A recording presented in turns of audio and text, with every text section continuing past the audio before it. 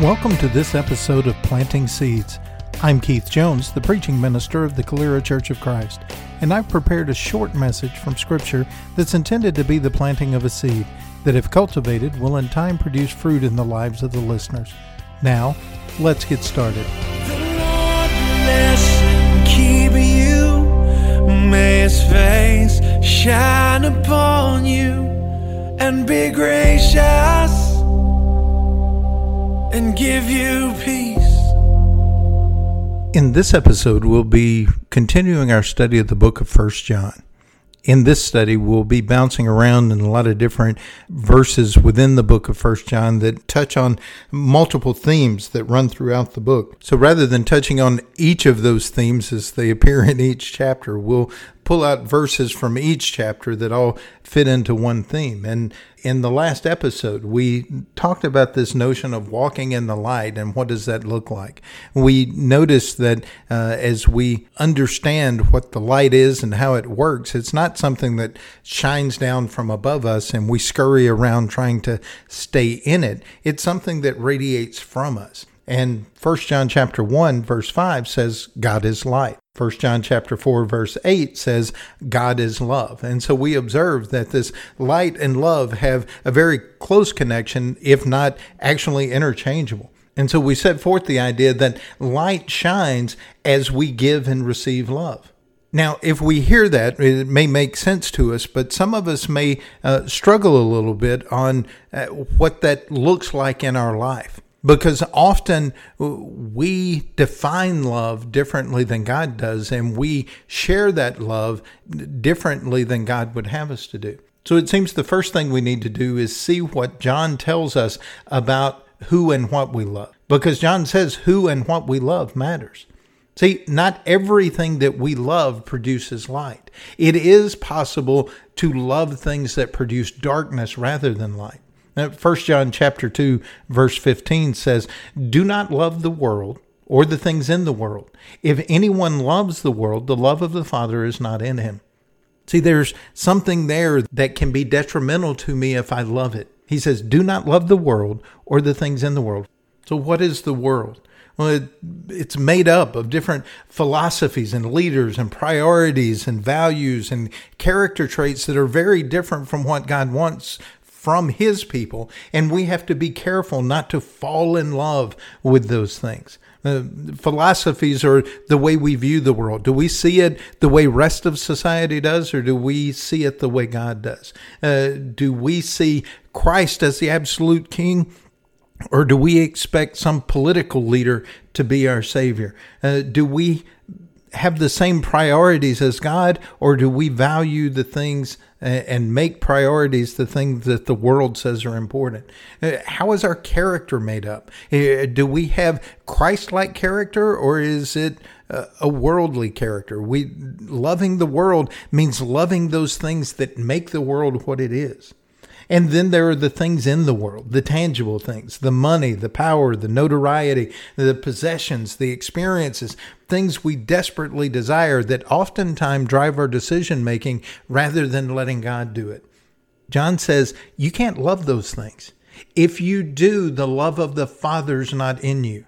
And so he implies here that it's the love of the Father that needs to be in us.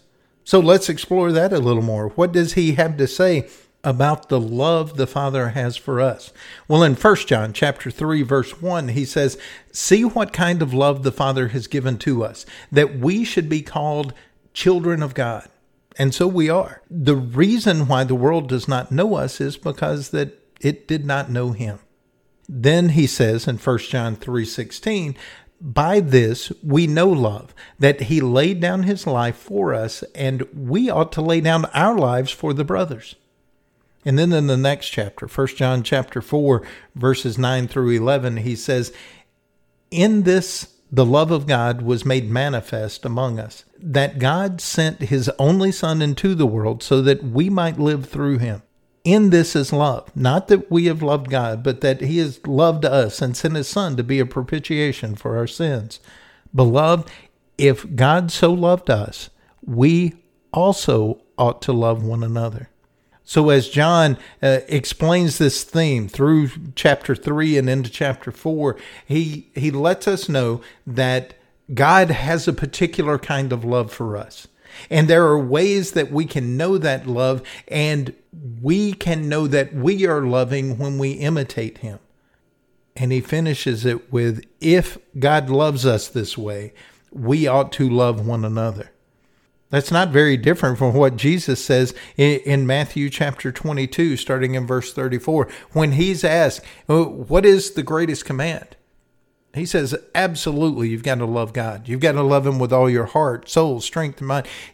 Give him your all. But understand there's a second part to that command, that means you love one another the way you love yourself. Now, I understand that means you've got to have a healthy love for yourself to start with, but the call there is to love God by loving other people. Jesus says this in Matthew. John is telling it to his reader in his letter of 1 John. Who and what we love matters. We can't love things. We can't love the world. We are to love God's creation, the people he made, and we're supposed to love them the way he does. Which leads us to the next point. How we love matters. See, love's not just a feeling.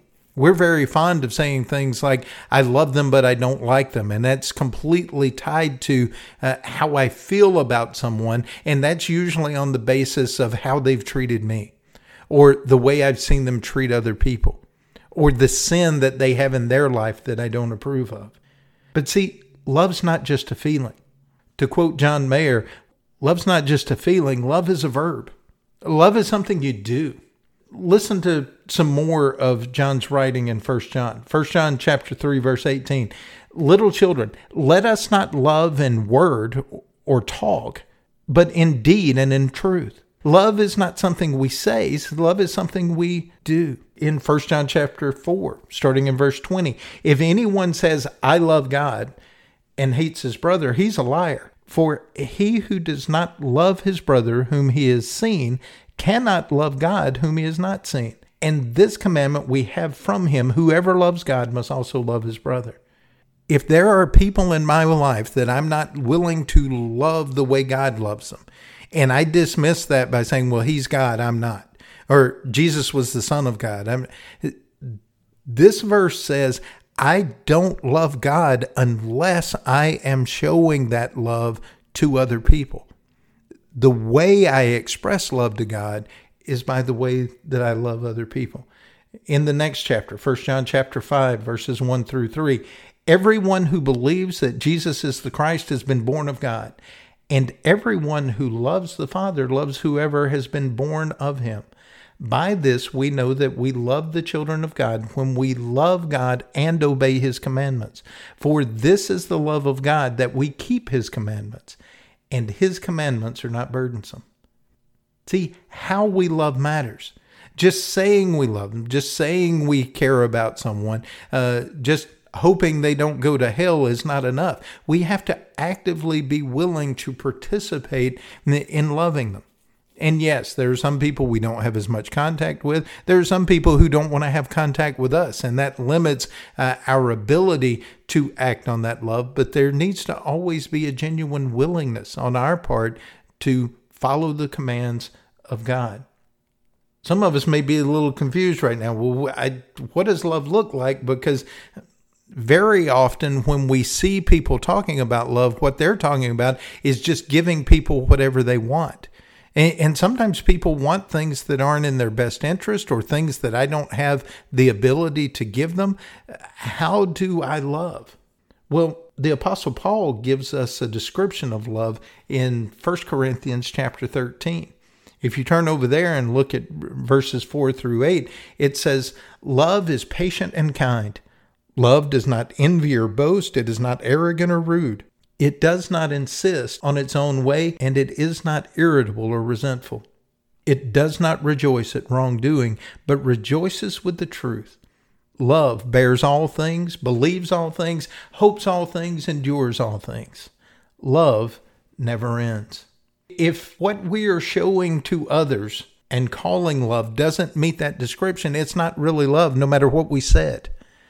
Love is an action that plays itself out this way, in patience and kindness and gentleness, in self-control, in understanding that I may never win them over. They may never see it my way, but I still have to care about them. That is love. And whether or not we do it matters to God. How we go about loving others matters. So if who and what I love matters and how I love those things matter, how does that work? How do I make myself love things that to this point I've been unable to love? Well, I think John gives us some insight into that in 1 John chapter 3, verse 23. He says, "And this is his commandment, that we believe in the name of his Son, Jesus Christ, and love one another just as he has commanded us." The love in me is enabled when I trust Jesus enough to do what he says. I have this capacity to give and receive love. That's one of the things I'm convinced it means to be made in the image of God. We talked in the last episode about how we're very much like a light bulb that has a filament in it. And when it's attached to the power source, it's able to radiate light. The love that we have in us, no matter how deeply we've buried it or how much we've tarnished it, when we trust Jesus enough to do what he says, it can start to glow and start to shine. And in that, staying connected to that power source and that trust of Jesus, we can see love be perfected in us. It will continue to grow as we stay connected to Jesus. John speaks to this in 1 John chapter 2, verse 5. "But whoever keeps his word, in him truly the love of God is perfected. By this we may know that we are in him." If I keep his word, I'm staying connected to the power source that allows love to continue to grow in me and radiate from me. He also says in 1 John chapter 4, verse 12, "No one has ever seen God. If we love one another, God abides in us and his love is perfected in us." Again, this idea of love getting better and better in us, growing in us, is achieved when we keep his word. And here we see when we practice loving one another. If what I'm wanting to accomplish is to have love grow in me and to be able to love God more, John says here that that's accomplished by practice, and you practice on loving other people. As you get better at that, the more your love grows and the more perfect it is. Some may even question the wisdom of doing this, because it often seems that if we show that kind of love to others, we may be taken advantage of. I guess it would do good to ask God how he feels when we take advantage of the love that he has shown us. We know that he doesn't withhold it and he doesn't give up on us. He's generous with his grace and his mercy and his love. We're supposed to imitate that. So what is the value of that? Why is there any value in God doing it for us? And why is there any value in it for us doing it to others? What's the value of walking in the light of love? Well, the first thing it does is it illuminates the path that we should be on. It helps us to see clearly in our lives what path to take, where we should go. How do we make decisions? Listen to 1 John chapter 2, verse 10. "Whoever loves his brother abides in the light, and in him there is no cause for stumbling." If you learn how to love other people, you're going to make better decisions, and you're not going to trip up and fall and possibly even get off the path. You'll be able to see clearly how to step and where to go next, because you're walking in the light if you love your brother. 1 John chapter 3, verse 14 says, "We know that we have passed out of death into life because we love the brothers. Whoever does not love abides in death." It's interesting to see this verse, because I talk to so many people who are concerned about their eternal life. Am I in or am I out? How do I know? And very often religious leaders have given their members a checklist of things. If you've done this, this, and this, you're okay. If you've said this prayer, if you've experienced this baptism, if you've experienced going to this kind of church, these are the things that will help you know that you have eternal life. Here John says the way that you know that you're not dying but you're always living is that you love people. If I look at other people and I just can't like them, I may have an issue. Whoever does not abide in love abides in death. That's what John says. I think one of the things we need to understand about eternal life, about living eternity with God, is that he welcomes into his presence all of those who have learned to love one another. If we've gone through this whole life and have not taken advantage of the opportunity to learn to love by his enablement and his power, he's not going to force us to do that for eternity. If I don't love people, he's not going to make me hang out with them for all eternity. That would be miserable. And so he says, you can go be miserable somewhere else. Now, he does warn us that someplace else is terrible. It is absent all presence of God and all goodness. And so it'll be a terrible existence. But the way that you get to spend eternity with God is by loving the people that he's assembled. If we can't do that here, he's not going to force us to do it for eternity. Also, walking in this light of love gives substance to our actions. I mentioned earlier 1 Corinthians chapter 13. If you go back and read the first 3 verses, Paul says, if I do anything for God and it doesn't have love, it's empty. I can be persecuted. I can be killed. I can preach the best sermon. I can speak in tongues. If I do any of those things, but love is not a part of it, it's empty. Love is going to give substance to our actions. It's going to give meaning and significance to them. And we need to take that very seriously. Also, love removes fear. We live in a very scary world right now. And I know some Christians who are walking around terrified. They're terrified that one political group or another is going to be in charge. They're terrified that a virus is going to get them. They're afraid that some violent criminal is going to take their life. They're afraid that they're not going to get what they deserve. And they end up responding to all of these circumstances in fear, and that very often leads to some bad decisions. But John says in 1 John chapter 4, verse 18, there is no fear in love. Perfect love casts out fear, for fear has to do with punishment, and whoever fears has not been perfected in love. Remember, we just talked about this possibility, this capacity that we have to have love perfected in us. And so if I'm still afraid of things, if I don't trust God completely, then I need to work on love. I need to come to understand it better and practice it more so that fear goes away. Now, I want to be very clear. I'm not saying that you can be irresponsible if you love other people. God gives us common sense. We need to use it. There are things that we can do to be good stewards of the blessings that he's given us and not be reckless with that. But the motivation for enacting those things needs to be a love of God and other people, not a fear that I'm going to lose something. David in the Psalms writes this in Psalm 27, verse 1, the Lord is my light and my salvation. Whom shall I fear? The Lord is the stronghold of my life. Of whom shall I be afraid? David said, if I'm connected to God, what is there to be scared of? Think back when you were a kid, right? The time that we were often most afraid was when all the lights were out, when it was dark. And what did we want more than anything? For someone to turn the lights on.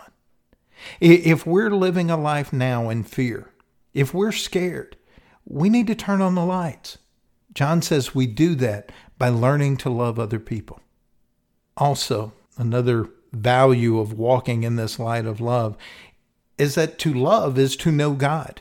Listen to what John says in a few different verses here. 1 John chapter 4, verses 7 through 8. Beloved, let us love one another, for love is from God. And whoever loves has been born of God and knows God. Anyone who does not love does not know God, because God is love. 1 John chapter 4, verses 16 through 17. So we have come to know and to believe the love that God has for us. God is love, and whoever abides in love abides in God, and God abides in him. By this is love perfected with us, so that we may have confidence for the day of judgment, because as he is, so also are we in this world. And then a few verses later, 1 John chapter 4, verse 19, we love because he first loved us. God is love. If we want to know God, we have to love. We have to experience love. We have to get it. One of my favorite singer-songwriters is Ben Rector, and he has a song that encapsulates this thought very well. He says, I just want to look more like love. I encourage you to go hear that song. Some of the lyrics are very appropriate for our time.